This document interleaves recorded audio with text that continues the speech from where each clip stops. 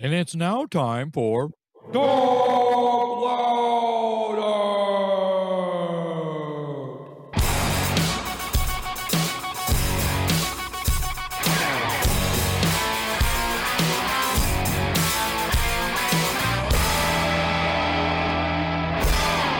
Hey, it's Metal Dave along with my co-host Jason McMaster, and welcome to another episode of the Talk Louder podcast.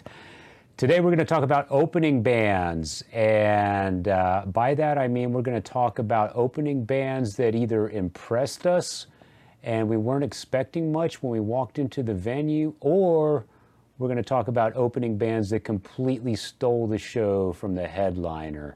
And I know we've both seen a lot of those sorts of bands, and probably more than we can talk about in one episode, but we're going to cover as much as we can today in just a minute. But first, let me bring in Jason. What's going on with you, man? What's happening? What's on your radar this week? Still putting the house back together a little bit, sort of preparing for spring break or summer or stuff like that.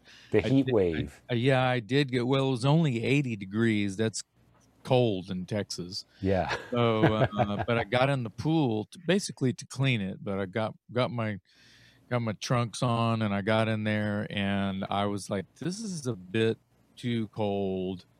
And maybe I'm just a big wimp or something, but I had my pool vacuum and I'm in the pool wading around, and it's usually a fun little ritual. I got a cup of coffee and stuff like that, and it's a beautiful day.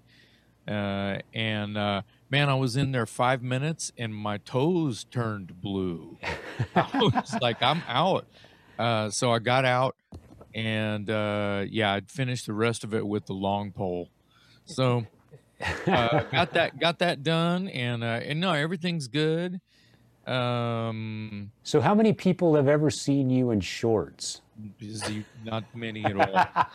I've known you for about 25 years, and I don't think I've ever seen you in shorts. No, you don't want to. Awesome. Okay, well, taking care of business at the swimming pool, getting it ready for the Texas heat wave. That's right. Yeah, I'll have to come over when that hits because we'll be dying at that point. I was driving around yesterday and I just randomly picked out a CD, and it was the first Buckcherry record. Mm-hmm. And I haven't listened to it in a while, and man, I was reminded of so many good memories and what an impact that CD made. And to be more accurate, the first album came out in 1999, and most people know it as the album that has the painted woman on the cover. But I have a 1998 Advance CD that was sent to me by the record label because I was being paid to write their bio. So I've got this 98 version, and it's no artwork, typewritten song titles. The name Buckcherry is actually 2 words instead of 1, and it's lacking one of the songs that ended up on the final album. So it really is kind of a rarity of sorts, I guess. But man, I wore that thing out in 98, 99, took it everywhere I went, and played it for everyone that would listen and even some who wouldn't. And it reminded me of what a great album it was and how many great memories I have associated with it. At that time, they were kind of everything I wanted and needed in a rock band. It came out in 99, so we're at the end of the grunge era, sort of not quite into the full-blown new metal thing. And here comes this band that's kind of, picked up sort of where Guns N' Roses kind of left off, in my opinion. And it was everything I wanted, and it's a great album. And I was happy to revisit it today or yesterday, this week recently, or actually, it was a really good one when it came out, still a good one, stands up well. People talk about great debut albums, and they talk about Appetite for Destruction and Van Halen 1, and the first Boston album and the first Montrose record. And for my money, that first Buckcherry record is right there in the mix. I love it. Yeah, it's a fun record. I was at that show that you talk about that was at Stubbs downtown back then, and it was good, and then I heard the record after, and the energy, I got to say, was the same on the record that it was live, and that Yeah. usually doesn't happen. It's usually the record is a little less, less in your less kick in the head than the live show is. Right. It was cool, man. I like how dry the production is on that record. There's not a lot of like fancy polish on the record. It's mixed and produced extremely well, Yeah. but it's pretty dry and raw, which is kind of a punk rock way to do things. And Right. And it probably wouldn't come as any surprise because it was co-produced by Steve Jones from the Sex Pistols, the guitarist from the Sex Pistols, along with Terry Date, who had made a name for himself at that point, working with, I believe, Pantera and Soundgarden, some real heavy hitters. Metal Church. Yeah, so you put those two talents together. One guy's got the heavy bottom end, and one guy's got the raw, energetic, Yeah. electric punk rock. Engineered by Bruce Bouillet from Racer X fame. Is that right? Well, there you go. Anyway, great album. Reminds me of a lot of great times when I first got it. Here's a funny little side story on Buck Cherry. When I got to know them early on in their career because, like I said, I was asked to write their bios. So I interviewed them over the phone, and then I had some contact with them trying to get their story straight and all this jazz. Well, when they finally arrived in Austin and I got to see them live, the time that you mentioned at Stubbs, and then a subsequent time, they actually had a tour bus instead of a van. And they were playing at the back room. And I was on the bus hanging out with them before the show. And they had this ritual where I've heard of the ritual. The ritual. Pre-show ritual. Yeah, the pre-show ritual, for those who don't know, is they would crank up Metallica's Seek and Destroy, and everybody would jump around in the aisle on the bus and play air guitar and get stupid and get crazy and just kind of get the blood pumping in time to go on stage. And I was on the bus and got to, take part in that ritual, and it was a lot of fun. So anyway, Buck Cherry, near and dear to my heart. That first album, it still stands up great. It's fantastic, and hadn't heard it in a while, but it still sounds great to this day. And today, this episode, we're talking about opening acts. And again, like I mentioned at the top of the show, these are opening acts that Jason and I saw that either impressed us right away or actually stole the show from the headliner. And I've got a few, but I'll let you go first. Jason, who stands out as somebody that knocked you out as the warm-up act? Well, here's something that I want to mention. It may not be a show that I attended. It may be like a poster or like an ad with tour dates on it that has a lineup. And I'm going, what? So-and-so's opening? Like I have this old Venom poster where Metallica had been invited to be the opening act on a Venom tour. And it may have been the 7 Dates of Hell or something like that. So it would have been in '83.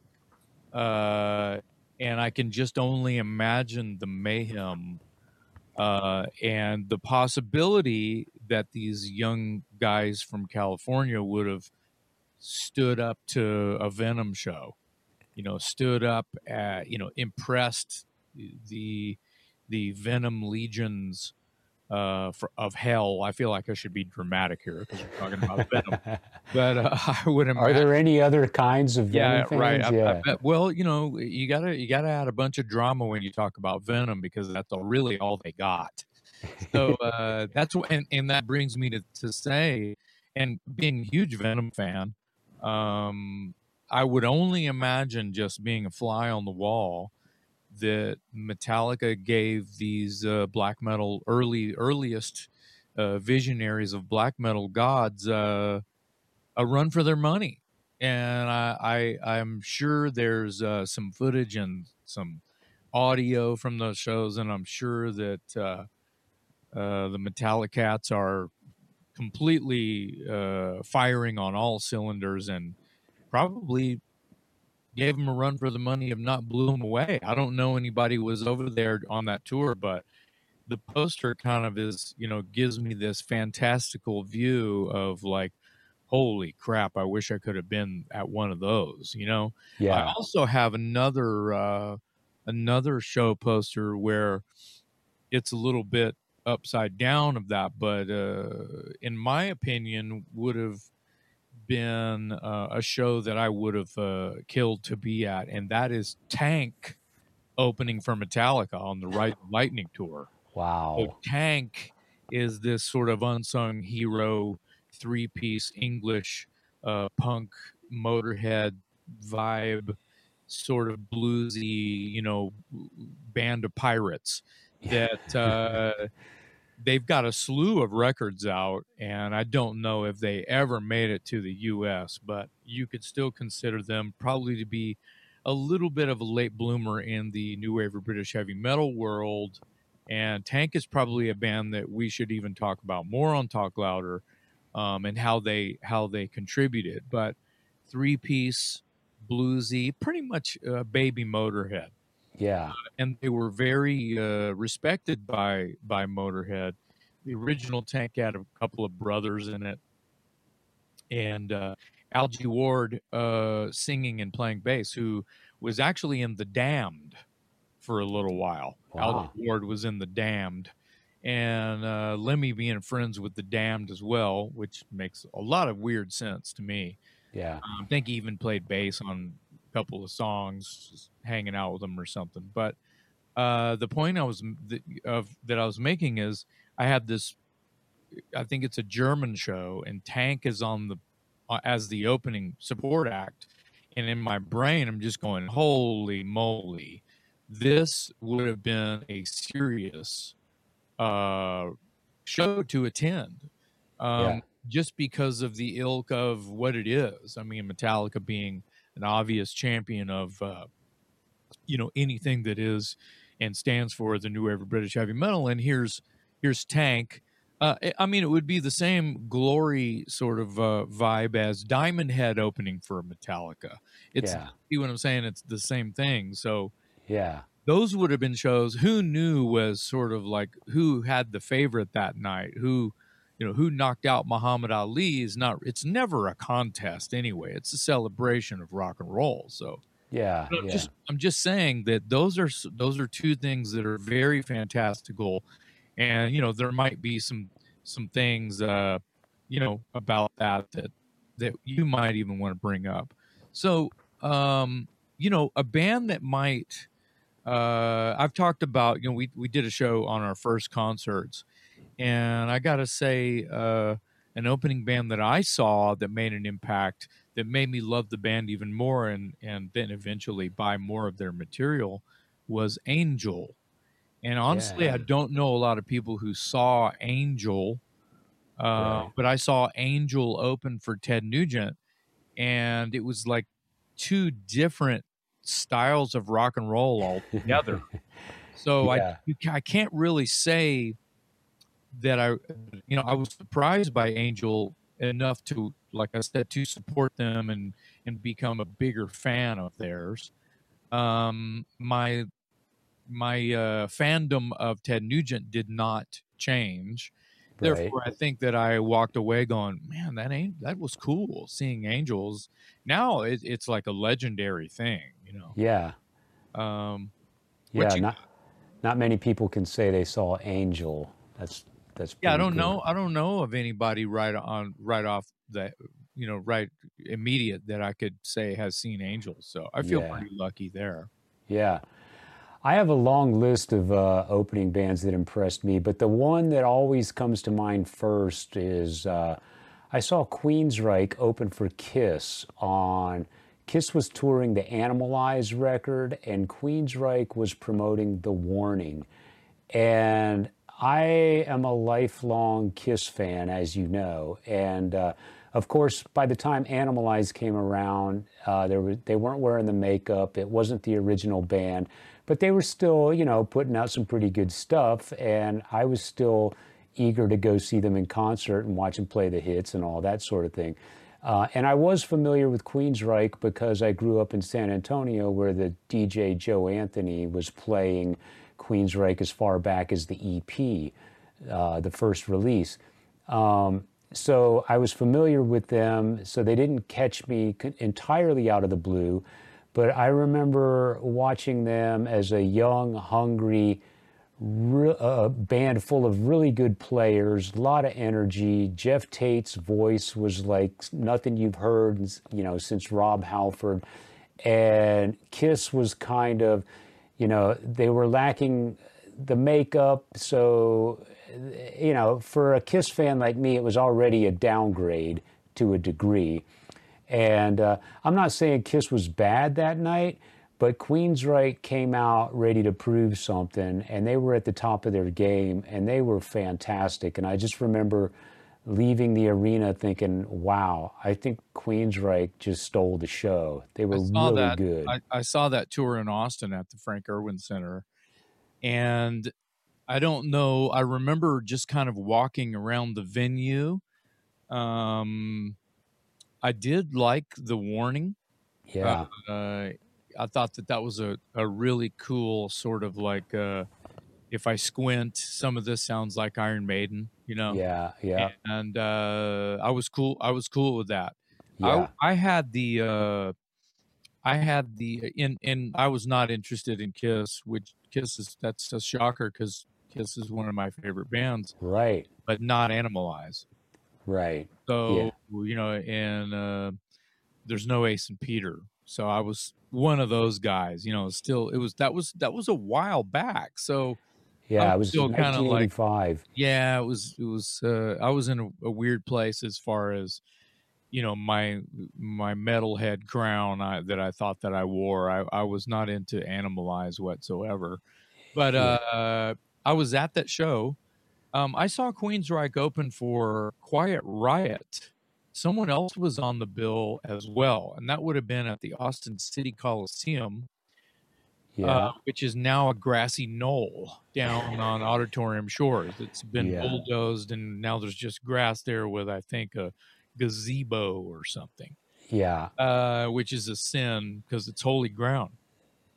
Being Yeah. the place that I saw Metallica on Ride the Lightning tour, February 21st of 1985, with Armored Saint. With Armored Saint. Yeah. So anyway, yeah, I actually kind of like got the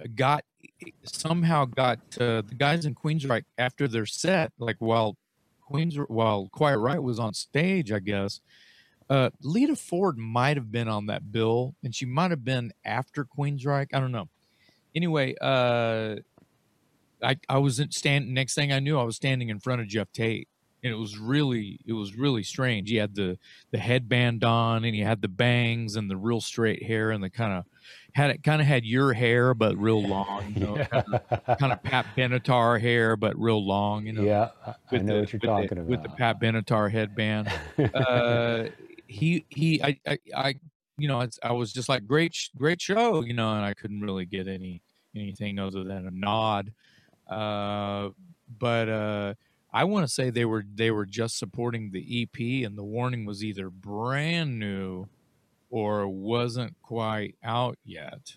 Yeah. And so I had the EP, which was on 512 Records, with Lady Wore Black and Queen of the Reich. Reich and all that, right? Yeah.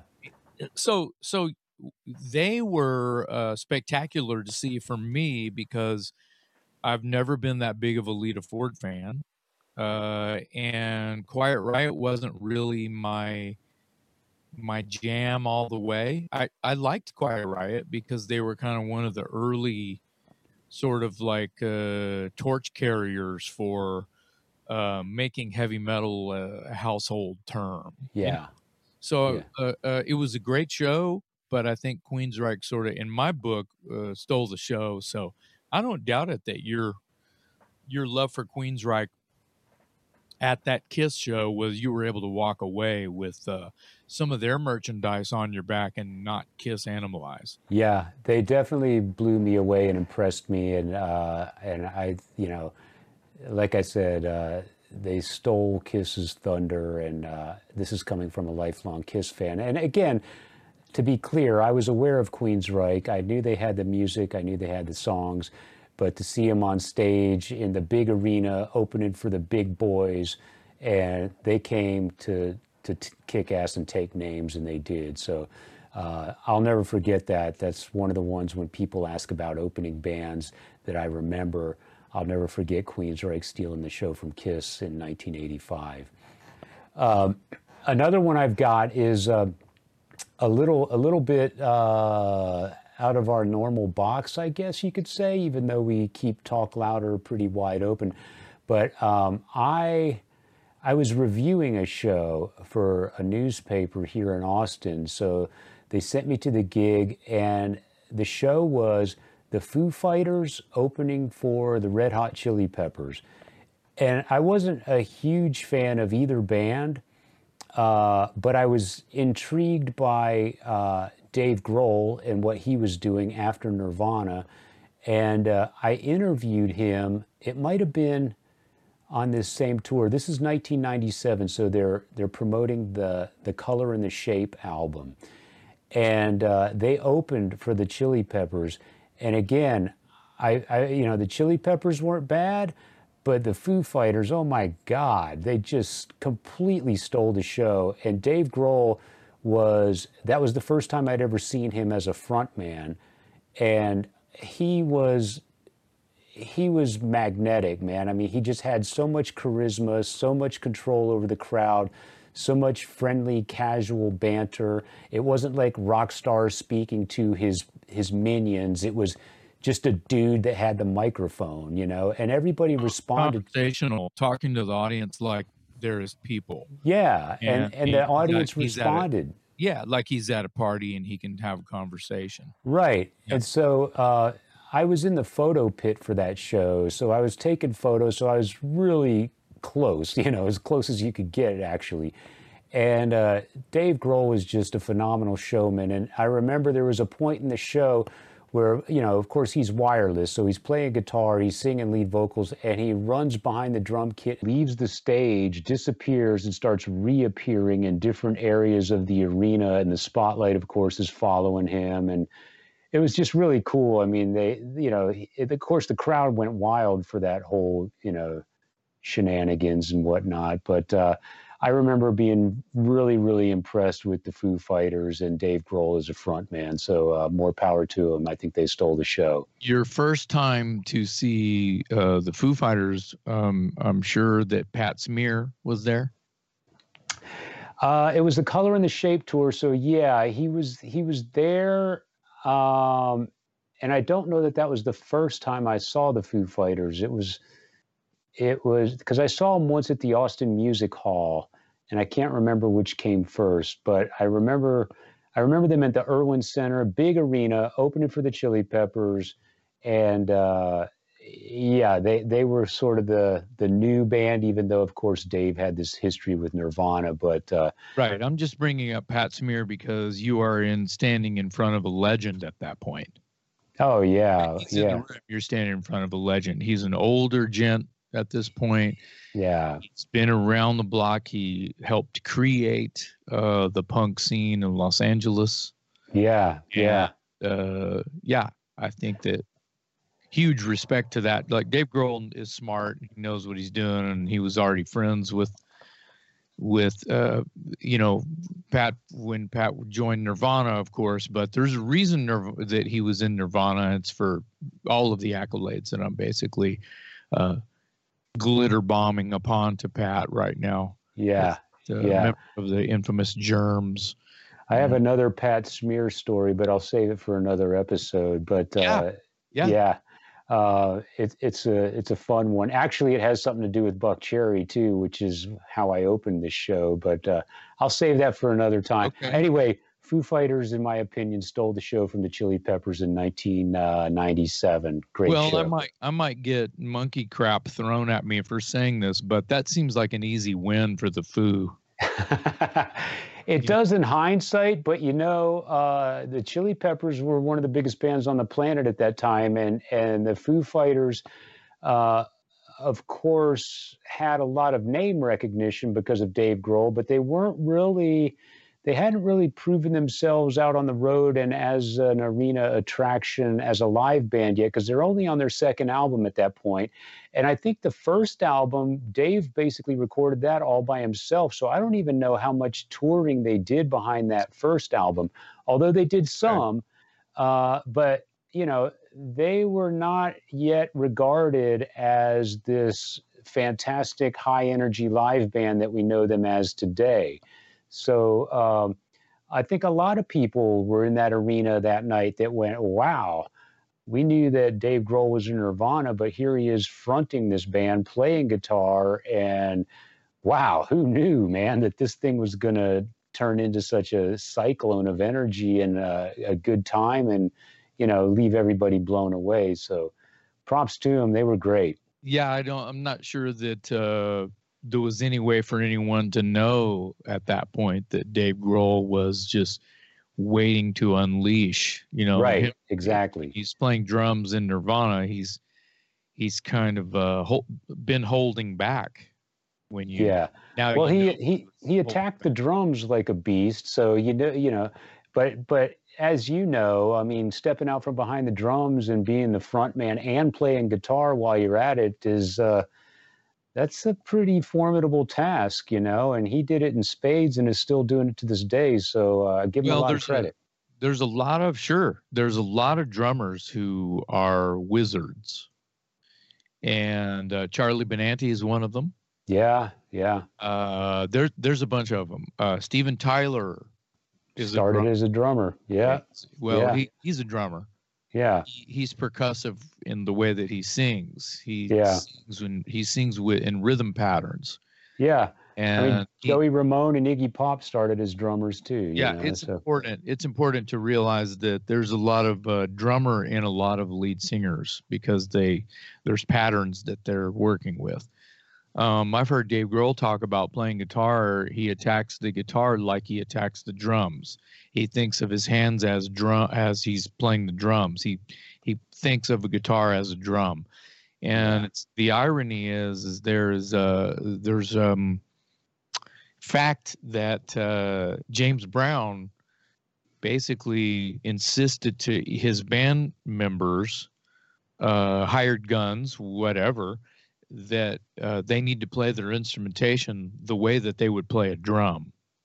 Yeah. It's important to think rhythmically because it's, he wants the audience to have ants in their pants. Yeah. He wants everyone to get up off of that thing, right? Yeah. So that's kind of the drummers, if you think like a drummer, you're gonna have good rhythm. So speaking of an Aerosmith show, of course, I've never seen Aerosmith open for anyone. Right. But I saw Megadeth open for Aerosmith. I saw that too. Very, very odd billing. Well, that bill lasted about 5 dates, and then Aerosmith booted Megadeth off the tour. But I saw it in Houston. And go ahead with your story. No, I was at the same show. We were at the same show. Yeah. Oh, yeah. Wow. Yeah, and yeah. Megadeth went on at 5 p.m. or something. Yeah, Sun shining. It was. They were getting a suntan while they were playing Peace Sells. Yeah. But I thoroughly enjoyed Megadeth in front of Aerosmith because it was kind of a kick in the pants when you hear Megadeth sort of sitting next to Walk This Way. There's kind of not really, it's like boogie woogie pop rock, mixed with sleaze and some old 70s rock and roll gods with a thrash metal band. Yeah. In front of it, it was kind of an odd bill. And I'm a huge Aerosmith fan, but it was really easy for me to walk away from that show going, I loved Megadeth that day. Yeah. And I'm a huge Aerosmith fan. I was like third row. I was like standing in the heat of it all. Oh, wow. Yeah. Like dropped dead center, and Mustaine even saw me, and he was like, "What are you doing here?" Looking right at me. And I was like, dude, I'm here to see you. And he could hear me say that because I was so close. Yeah. But anyway, yeah, so that's a good one. There's one that I've mentioned on the show, and I'm going to mention it again. Is I went and saw Danko Jones the first time he ever played in Texas. He came through and he was supporting Turbo Negro. Now, I had heard about Turbo Negro. I know a lot of people who think that band hung the moon. Yeah. You really recall where they're from? Are they Finnish? I think Swedish? so. They're somewhere from somewhere over there in Scandinavia. I apologize to our listeners who are Turbo Negro freaks. I just don't know much about them. Yeah. And I for some reason I'm not completely sold on them. I don't know what my problem is. I apologize. But I like the fact that you think it's your fault. yeah. Well, I'm just trying to be nice to. No, I get it. Might be like that's very diplomatic of you. Because there are quite a few people that I still know that have these Turbo Negro like fan club jackets with hats sewn on the back and like embroidered nicknames and stuff on the jackets, and they would meet on every Tuesday night at the local club and listen to Turbo Negro for 3 hours and do shots or something. Hey man, I think that if you can form your own fan club and have it be a weekly thing, you're awesome. You're keeping a club in business. It's like a scene from Cheers. and you're a fan, and I love it when people are like over the top about a band that they really, really love. Sure. So, but it's just too bad that I didn't get Turbo Negro the way they did. But the point, Danko was supporting Turbo Negro on a slew of dates in the U.S. Now, Danko had probably already opened many shows with these guys over in Europe because Danko's huge in Europe. Yeah. I was a new Danko fan. Someone in the UK sent me burned CDs of Danko to just go, what? You don't know who Danko Jones is? And I was like, I don't know. What's a Danko Jones? That sounds weird. Yeah. And that's it. That's a whole nother story. Please make note. Remind me to tell you that story about getting those Danko CDs, because I got a burn of the Darkness, the first Darkness EP. Yeah. At the same time, and let's just say Danko won that fight. Yeah. But it's a funny story. So I was hooked the first time I heard Danko. So I see that he's opening for Turbo Who, and I told, by that time, all my friends, all the guys in Broken Teeth, everybody, and this would have been early 2000s, 2003, 2004, or something like that. And it was at Emo's outside here in Austin, Texas, and I was like one of like 6 people headbanging and singing all of the lyrics. And I'm standing next to a guy and I'm like, wow, how do you know all the words? And he's like, oh, I'm from up north and I'm down here going to college and I'm a huge fan because, I'm closer to Canada or something. Right. Yeah. And, Turbo came on and I couldn't even pay attention, but I'm just going to go on a limb and say, Danko won that fight. He was Muhammad Ali. He just killed it. Yeah. Best energy anyone could ever have on stage. He was like a young Dee Snider on crack. He was just out of control. And I've been totally sick in the brain for Danko ever since. So that's definitely one for the books that sort of changed my mind, especially when you think about the era. You know what I mean? You mentioned Buckcherry earlier. I would imagine Buckcherry kicked some serious ass on tours they've been on. We're the opening band. They're just like someone unexpected. Buckcherry, what's a Buck? Holy moly! After they saw them in front of Kiss or whoever. Yeah. You turned me on to Danko Jones, and I've seen him numerous times because of you. In fact, you actually turned me on to some of those burned CDs that you were mentioning earlier, and I have them sitting right here in my collection to this day. For the record, we have purchased the real, Yes, yes, yes, the yes, official indeed. releases of those CDs, and the burned CDs were only to sort of trade, do some Introduced. trading Yeah, and introduce, right? Just yeah, for the record, for the FBI. yeah, yeah. But yeah, Danko, he's a tough act to follow. He's fierce, man. I know that word is overused a lot today, but it's the perfect word for Danko Jones. And if I was in a band, I wouldn't want to follow him, man. You know, he's a tough act to follow. So yeah, I can imagine. I saw him open for Volbeat in San Antonio. And then once again, that is a show that I've mentioned on Talk Louder before. And I feel like San Antonio, of all places, you know, known as heavy metal capital of the world, may be arguable at this point. Not in my eyes, of course, Yeah. because I'm from here. But my point is, San Antonio didn't get it. It didn't really translate in my eyes. I'm looking at it around like, man, these people, everyone's crazy here. They're just standing there, not feeling this energy, or maybe their minds were blown. I just expected there were more Danko fans. Maybe they were standing there, Shell mouth shocked. agape. Yeah, Yeah, totally. yeah. And I hope he sold a bunch of merch that night, and I hope he did well. But I was just there for Danko. I Yeah, didn't even know what a Volbeat was, and I, right. to this point, don't really understand Volbeat. Like, it's Yeah. Turbo Negro and Volbeat. I'm trying to gather my thoughts on that still here 15, 20 years later. Danko Jones, formidable band for sure. Yep.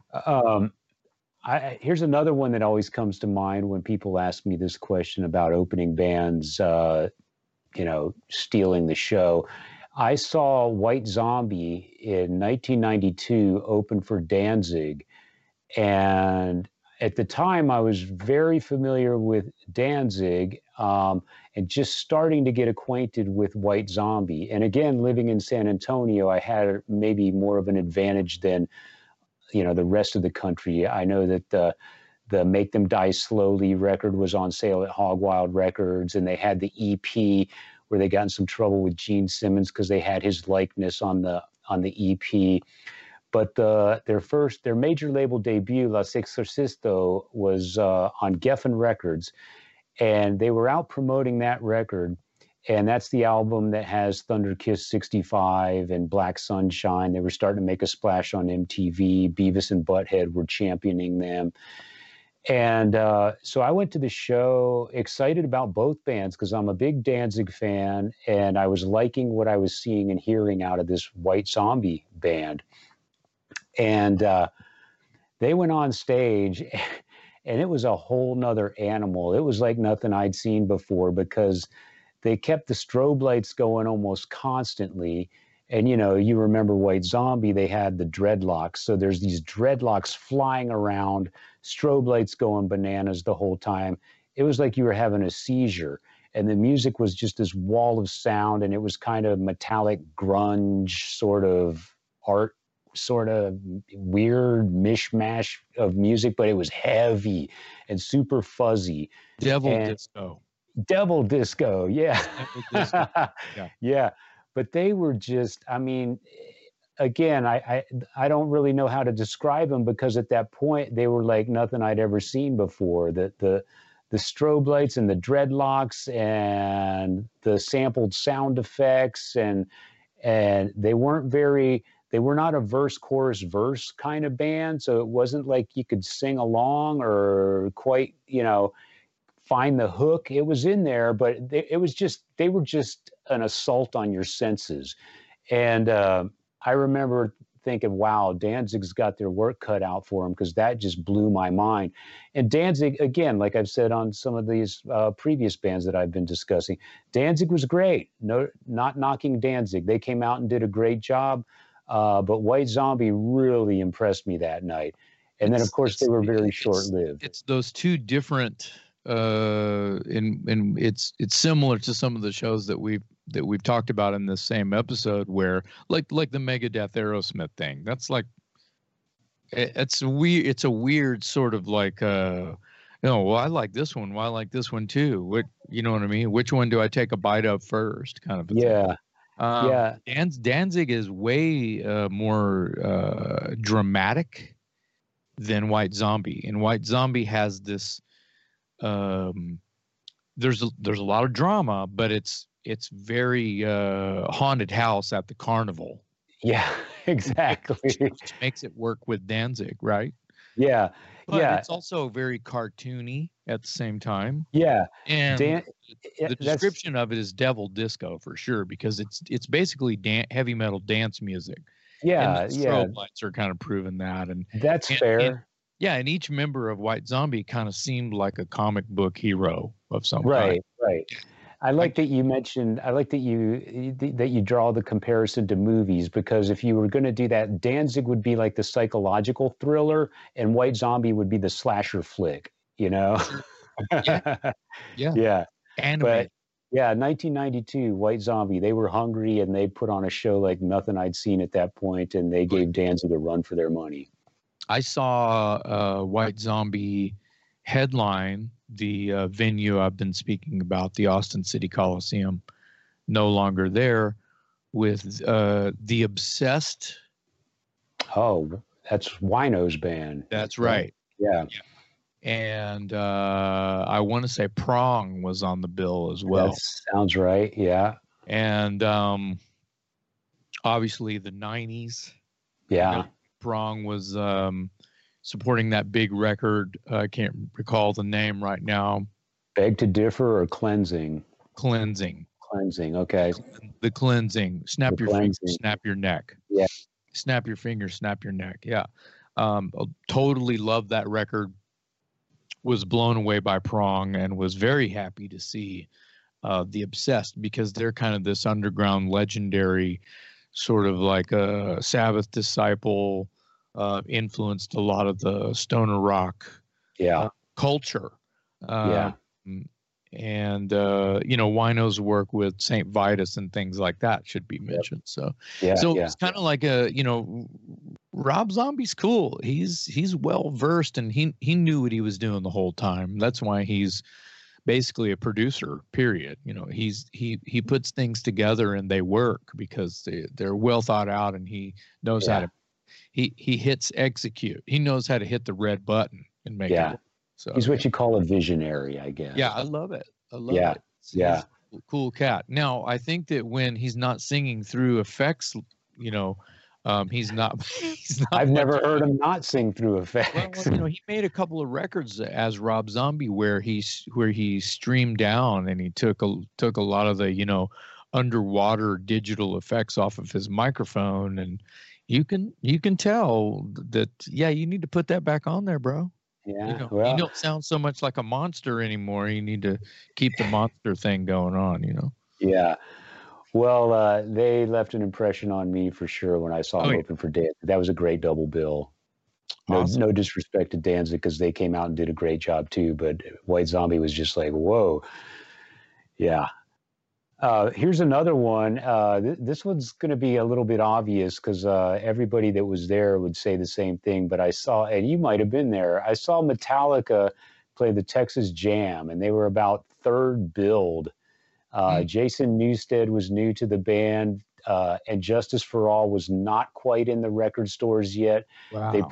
They played Harvester of Sorrow for the audience before the album was out, and nothing else mattered, to paraphrase Metallica, after they were done. And I'm talking about a bill that still had Scorpions and Van Halen on top. But the guys I felt the most sorry for was Dokken, because Metallica came out in the middle of the afternoon, and just there's 85,000 people at the Cotton Bowl in Dallas, Texas, and they just destroyed that place. And then poor Dokken had to come on with their melodic hard rock, and I mean, they just didn't stand a chance after Metallica. And then, Scorpions and Van Halen came on. Scorpions, we've talked about them on previous episodes. They've always been really reliable. They always put on a great show. They're always great performers. They're always at the top of their game. And so they came out and did a great show. but where do you go after Metallica, especially in 1988, you know? It's a different kind of a fan, I want to say. I might get shot at for saying that, but I think that, I used to say this joke when I do my Metallica tribute band. I usually use Dokken as a punching bag, and I'm sorry if you're a Dokken fan, but you'll understand the joke when I tell the joke. It's like, in 1983, when Kill 'Em All came out, and you heard it, and we heard it, and they heard it, and the guy and girl sitting next to the guy and girl sitting next to the guy and girl, when they all heard it, it made you want to throw away your Dokken record. I've heard you say that. It made you think like that. Yeah.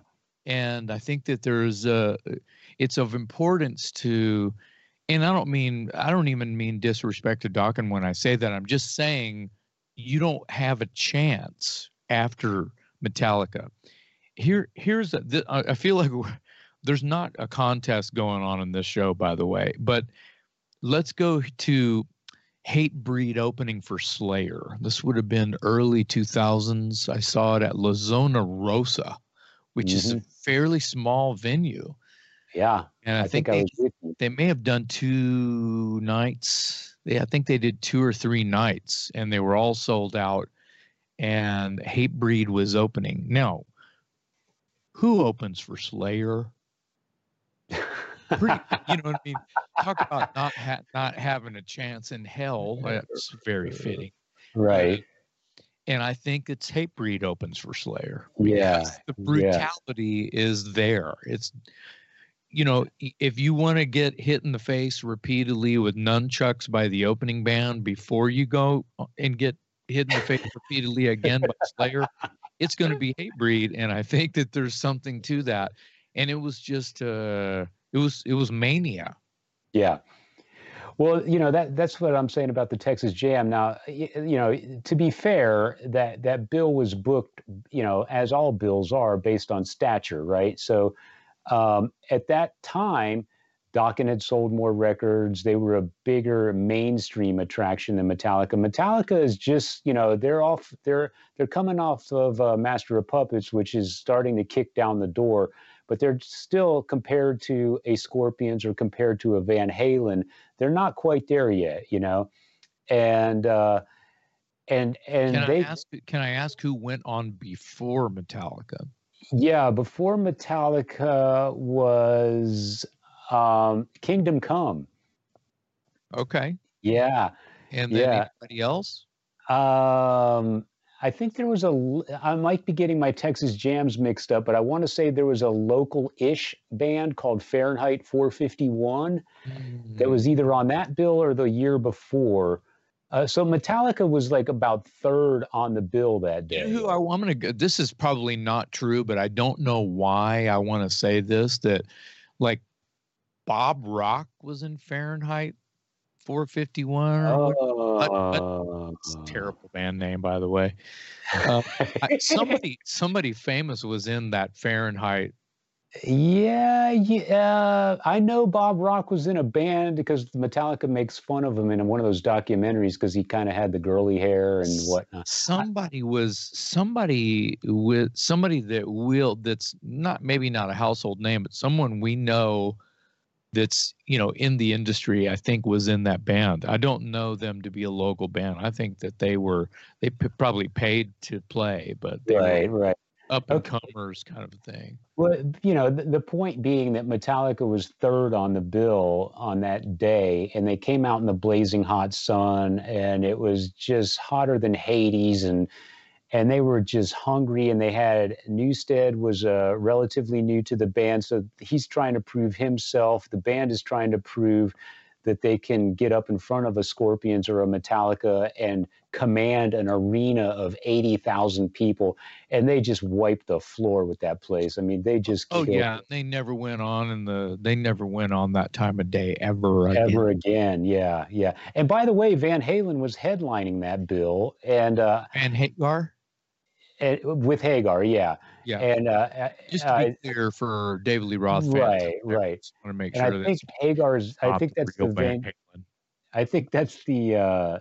I think that's the gig where Hagar's voice crapped out on him, and they had to they had to they pulled out early and said, we'll be back and we'll play a free gig. And they did years later. They made good on that.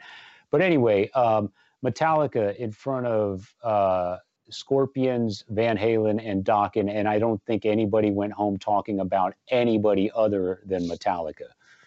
So yeah. That's another one of those things. That's kind of the reason we're doing this show right now. It's like bands you see opening for someone else, you'll never see them open for anyone else ever again, probably. And Metallica's one of those bands. Right. I have one more, and we touched on this briefly in a previous episode.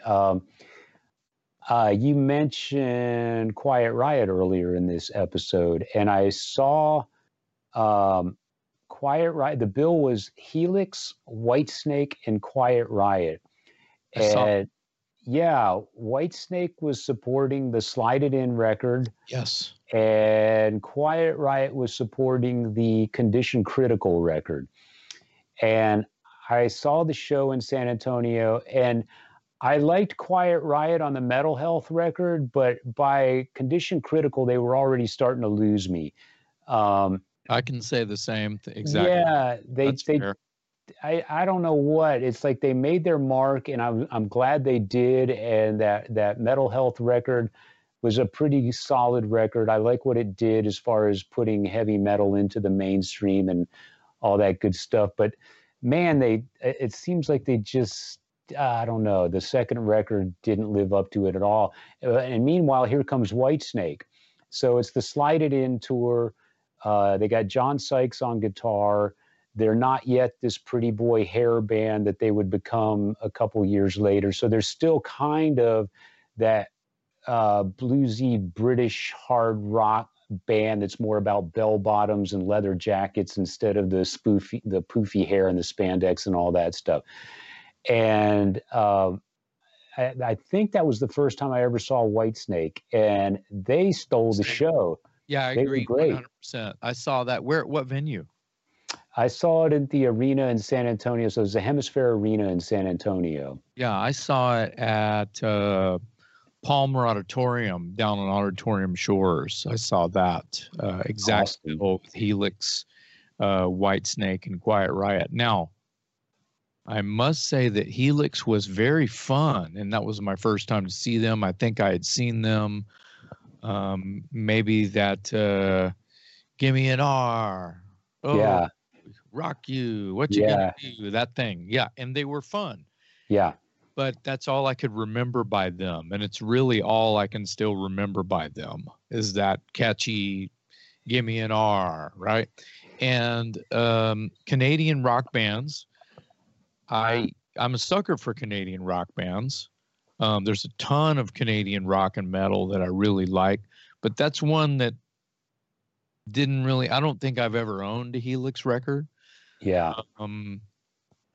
No disrespect to them, right, at all. But I remember they were fun. I got there early and I saw the whole show, but for the most part, I was there to see Whitesnake.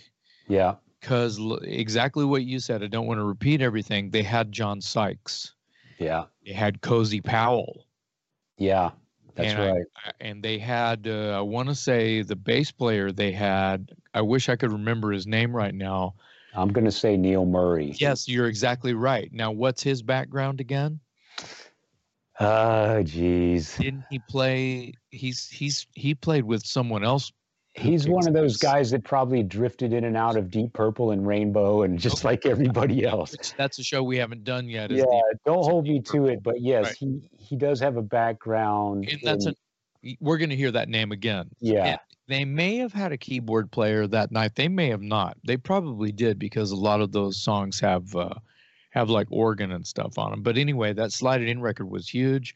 I love the Slow and Easy was on the radio. Mm-hmm.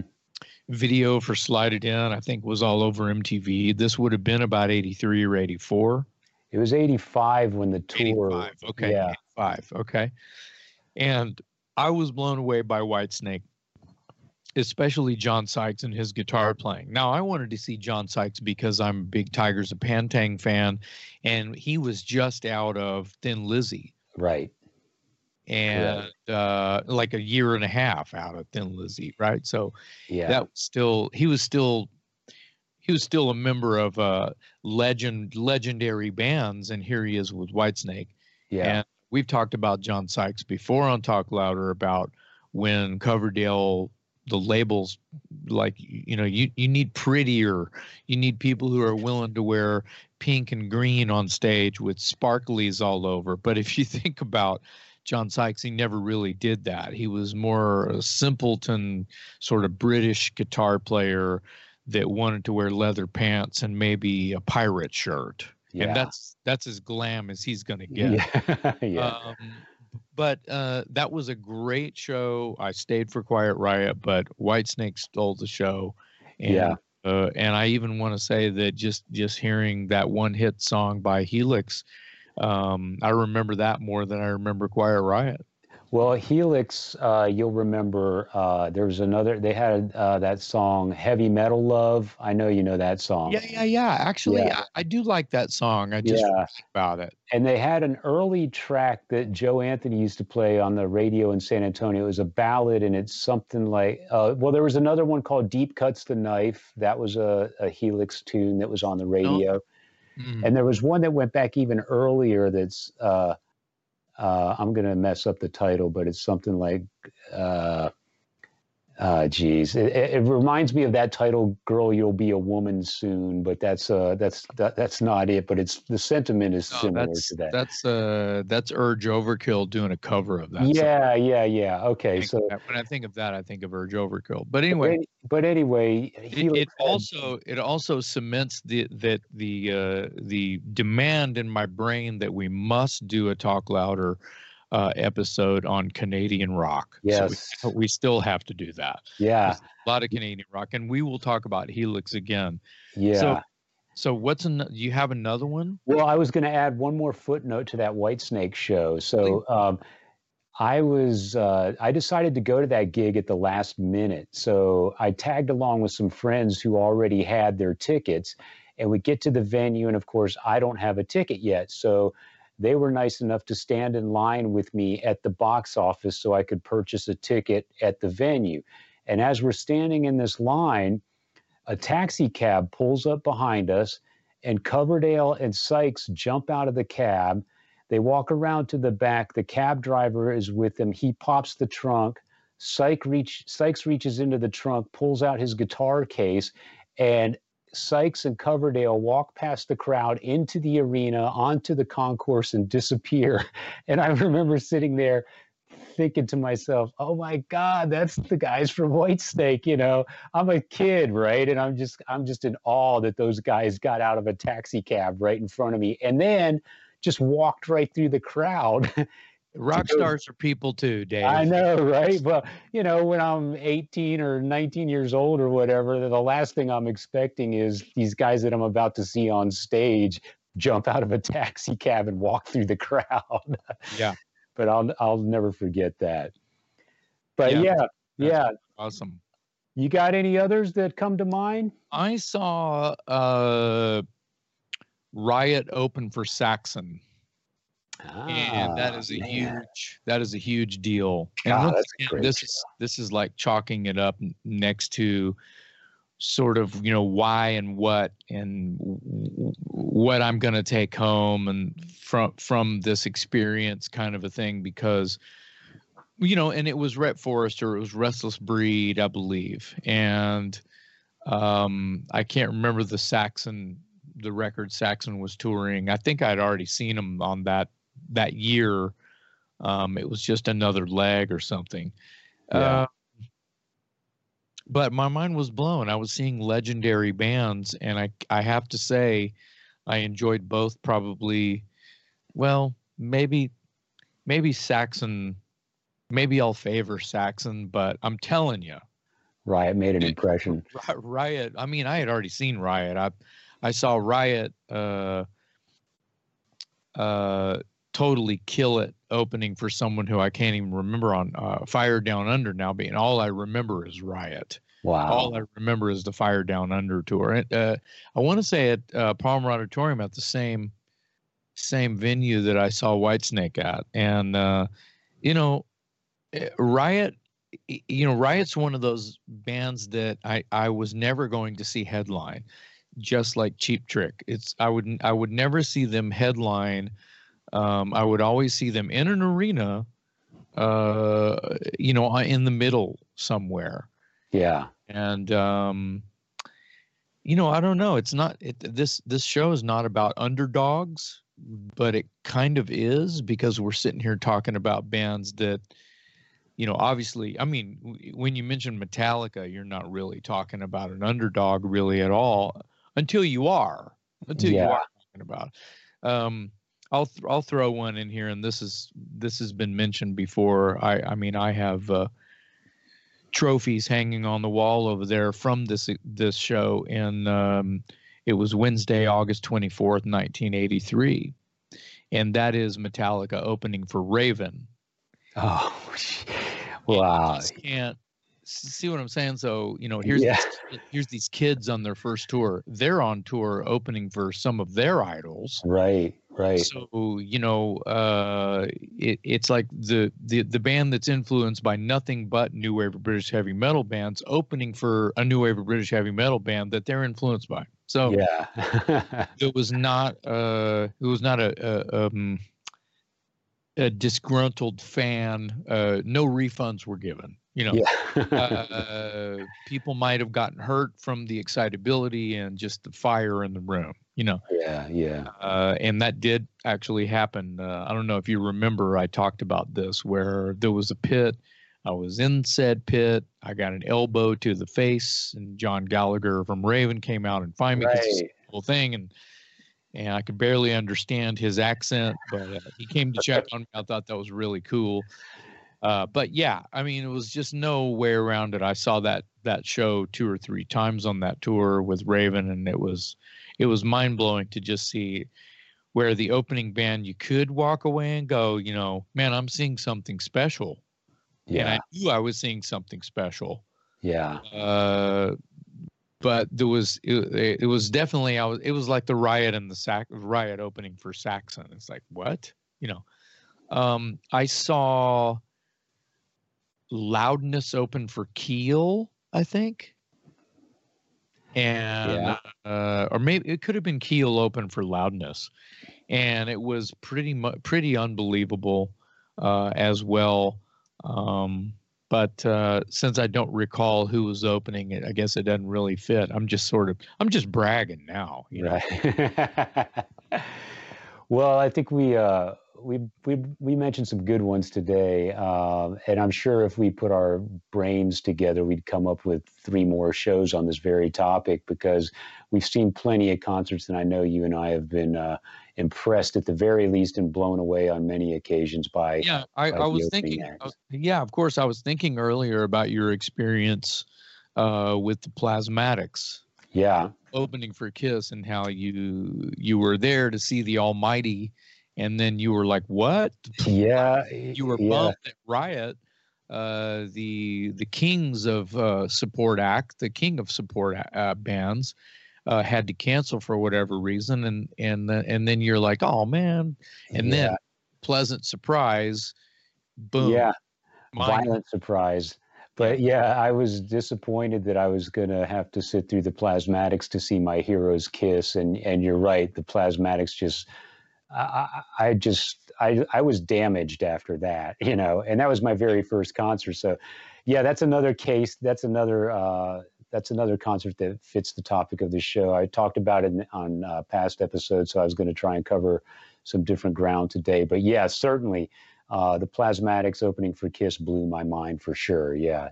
Most definitely. So I think that we should mention that this idea for talking about the support bands and the opening bands, And making it a show topic has been brought to you again by Bob Sutcliffe. Bob Sutcliffe. Yeah. We're going to have to give him some credit. He's an honorary member of the staff here at Talk Louder. This one's for you, Bob. Exactly. But you know, in kind of hindsight now, you can go the other way, where I've gone to see. I'm probably going to get shots for this too, but dude, I saw Soundgarden open for Guns N' Roses, and I was ready to be all blown away by Soundgarden, and I felt like they fell short. Not because Guns N' Roses is the better band or anything like that. I just feel like they had an off night. I don't know what it was about Soundgarden. It didn't translate to me. So we could do a show about how you're gonna go see this incredible bill, and then you realize, oh well, there's a reason Guns N' Roses is blowing up right now. Yeah. And there's a reason why maybe I love Soundgarden and I'm going to see them, and then I'm like, I wonder how come it's like kind of sounds kind of half-ass. That sounds like an odd mix to me. Well, I was saying the performance of Soundgarden. Right. There was no in a club, maybe standing 3 feet away from the band in a club, seeing Soundgarden, that would be something that there was no way I would have been able to not get the vibes they were throwing down. But in an arena setting, it didn't work the same way. Yeah, some bands are capable of commanding an arena, and some bands were just built for clubs. And that's not a knock on those bands that are built for clubs, because some of the best shows I've ever seen are clubs, because it's all about that intimacy and the sweat and the volume and the stink and the energy. You're talking about a whole new episode of Talk About Clubs. I know. We should wrap this one up before we turn it into another one. Right. Well, it was a great show. Enjoyed it. Yeah, good topic. Opening bands that impressed us or stole the show. Let's move on to Shot of Rock. I'm going to be totally random today, and that's kind of what Shot of Rock is all about, or can be anyway. But I was listening to the radio the other day, which I rarely do, in my car. Yeah. What? Shame on you. Yeah, I know. Shame on me. I guess I didn't have a CD within reach or something like that. But anyway, Bad Company came on. A band with a lot of great songs, and I thought, you are forgiven. I am going to ask Jason to name his favorite Bad Company song. Would be really, really hard. Narrow it down. Maybe something from the first album, maybe something from Run with the Pack, maybe something from Straight Shooter, because those 3 records are like they're biblical to me. Yeah. I'm a huge Paul Rodgers fan. I don't know if you knew that. I don't know if anyone knew that about me, but wow, if I have to pick one song, I don't think people are going to expect this, but today, the only song I can think of, and I love them. There's a lot I love about Bad Company. Silver, Blue, and Gold. Ooh, was not expecting that. That's a good one. Nice. Yeah, it's a very soulful tune. Very, very well written song, and I like the production back then. That it's probably live. They probably recorded the instrumentation live and probably overdubbed the vocals. It just has this energy, and it is soulful. It's almost a gospel song, and it breaks down in all of the verses. It's really pretty in the verses, and then when they kick into the verse, it's almost like a Motown vibe in the choruses. And there's something to say about Bad Company. I Maybe some might argue with the fact that I'm going to call myself a songwriter, but I write songs. Sure. It's hard to write a song that doesn't need harmony vocals to make the song have a hook, to feel like the song is going to translate. It's really easy to just stack a bunch of harmonies and throw in some gang vocals to give the song more depth and more attention. Yeah. Bad Company is one of those bands, much like Soundgarden. Chris Cornell can write a great song that doesn't really need a whole lot of harmonies or backups or anything. Yeah. Paul Rodgers is one of those guys that can write a melody and write a song that has a lift, and that's all you need is that one melody. Doesn't need a bunch of harmony vocals that bring it out. Like, I love Journey, but Journey has a shit ton of harmony vocals on all of their tunes. Yeah. So Yeah. it's an interesting sort of like side note to that. But yeah, I'm going with Silver, Blue, and Gold. That's a great one. Good shot of rock and roll. Oh, great answer. I was not expecting that. Bad Company is kind of a left field right now. I didn't expect you to bring that up. I've got a what might seem fairly random. Is, have you ever met Kiss? And I know you've interviewed Gene and that counts, but have you ever like met him like in person? I've met Ace Frehley. Yeah. Okay. Cool. Yeah. I've interviewed Gene twice, Paul once, Peter once. And oddly enough, I've met Ace, but never interviewed him. So, the thing with Ace was he was playing here in Austin as part of that Bat Fest celebration. Yeah. Like a street festival for those that aren't familiar.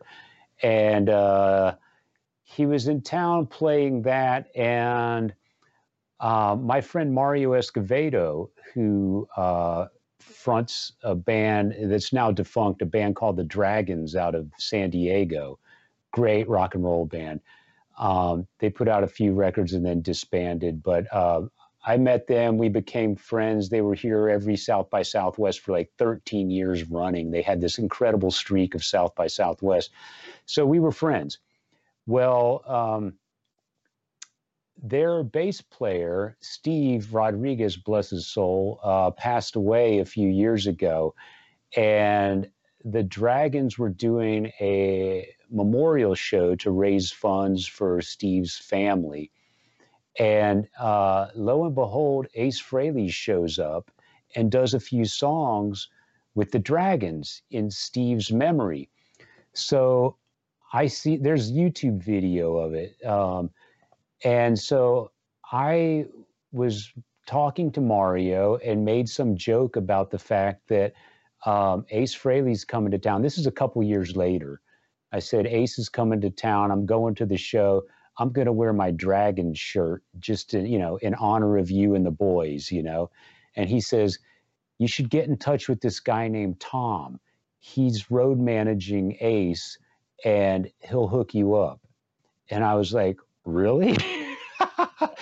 and he said, yeah, just try and reach out to him. So he gave me his name and I found him on Facebook and I messaged the guy and I said, hey, we have a mutual friend, Mario Escovedo, and I know you're traveling with Ace and you're on your way to Austin where I live. I'm going to be at the show. And if it's possible to say hello to just you, not even Ace, just I want to say hi to you because you're buddies with my buddy, And I said, I'll be easy to spot. I'll be down front wearing a Dragon shirt. And he says, great, I'll look for you. So we go to the gig. And sure enough, Ace is staying in this hotel that's right next to the stage in downtown Austin. It's literally walking distance to the stage. So I get down there and I am sort of strategically placing myself like at the foot of the stage off to the side where I can kind of see the action going on behind the stage. And here they come walking from the hotel to the stage. And this guy who I've never met before sees me standing there in my Dragons t-shirt. And he points at me and kind of winks and he's like, you're the guy. And I was like, you must be Tom. And he comes over to me and he says, let me get him on stage and I'll come talk to you for a minute and we'll hang out a bit. And I said, do what you got to do.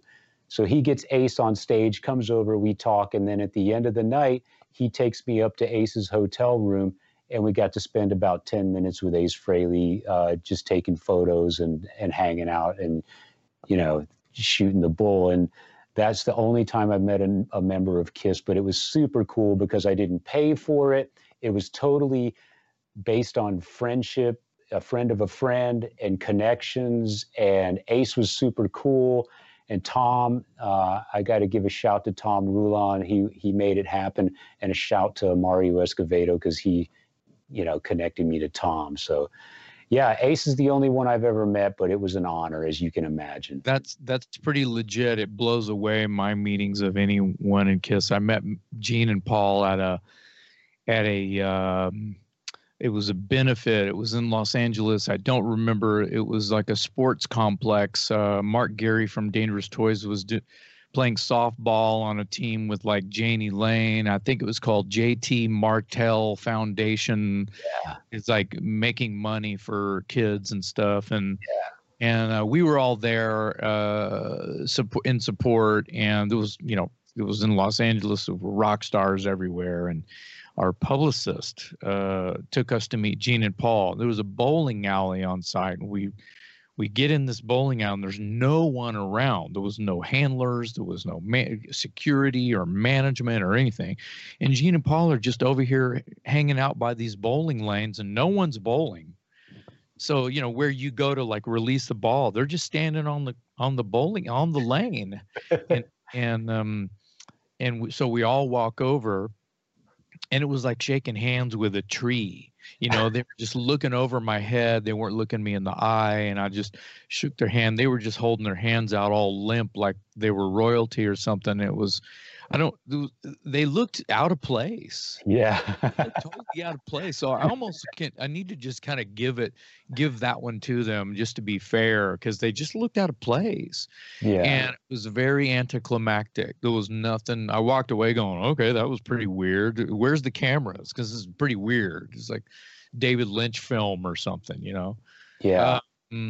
They were KISS and I was the Phantom. It's like I wasn't even there, right?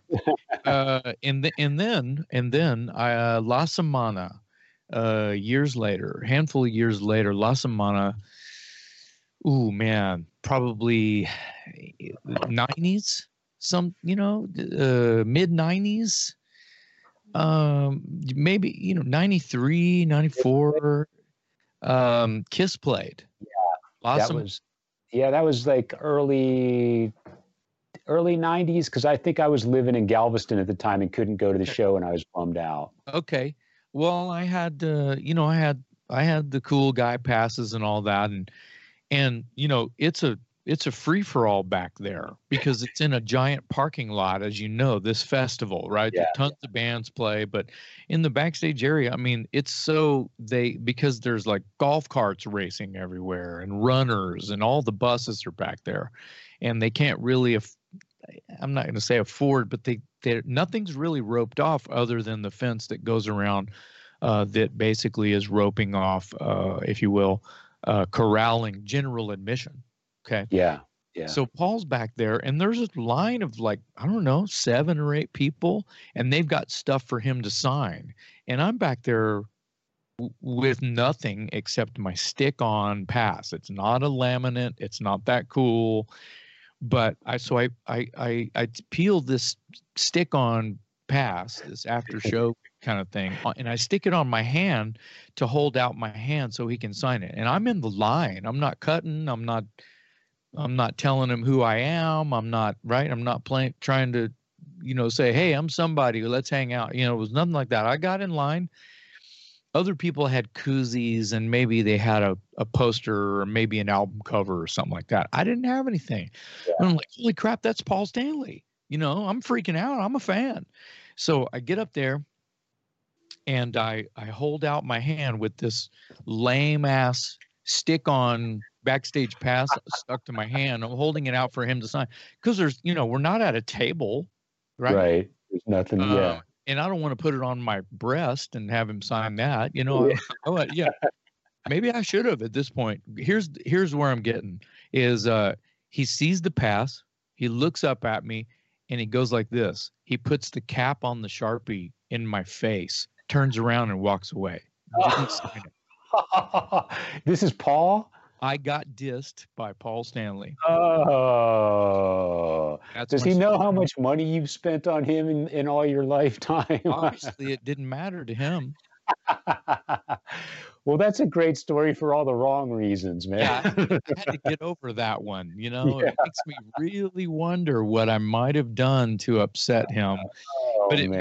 it makes me sort of fantasize that, like, maybe he knows who I am, and maybe I know someone that he knows, and maybe I was mean to them, or maybe he's surely Paul Stanley's not jealous of me for some reason, you know? Right, right. So it was, I don't know. It's one of those freak out, like stranger than fiction type of Wow. stories.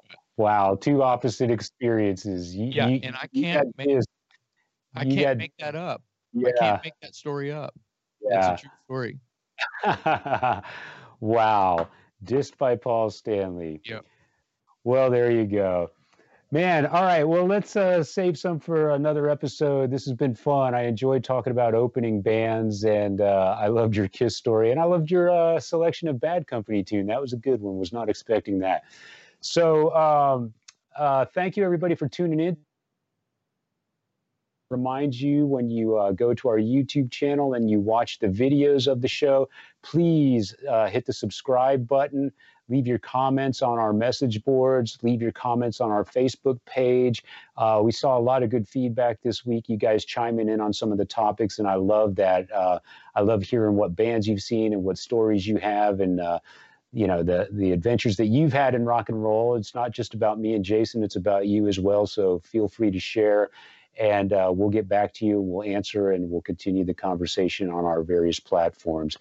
But until next time, on behalf of my co-host Jason McMaster, I'm Metal Dave Glessner, and thank you for listening to another episode of the Talk Louder podcast.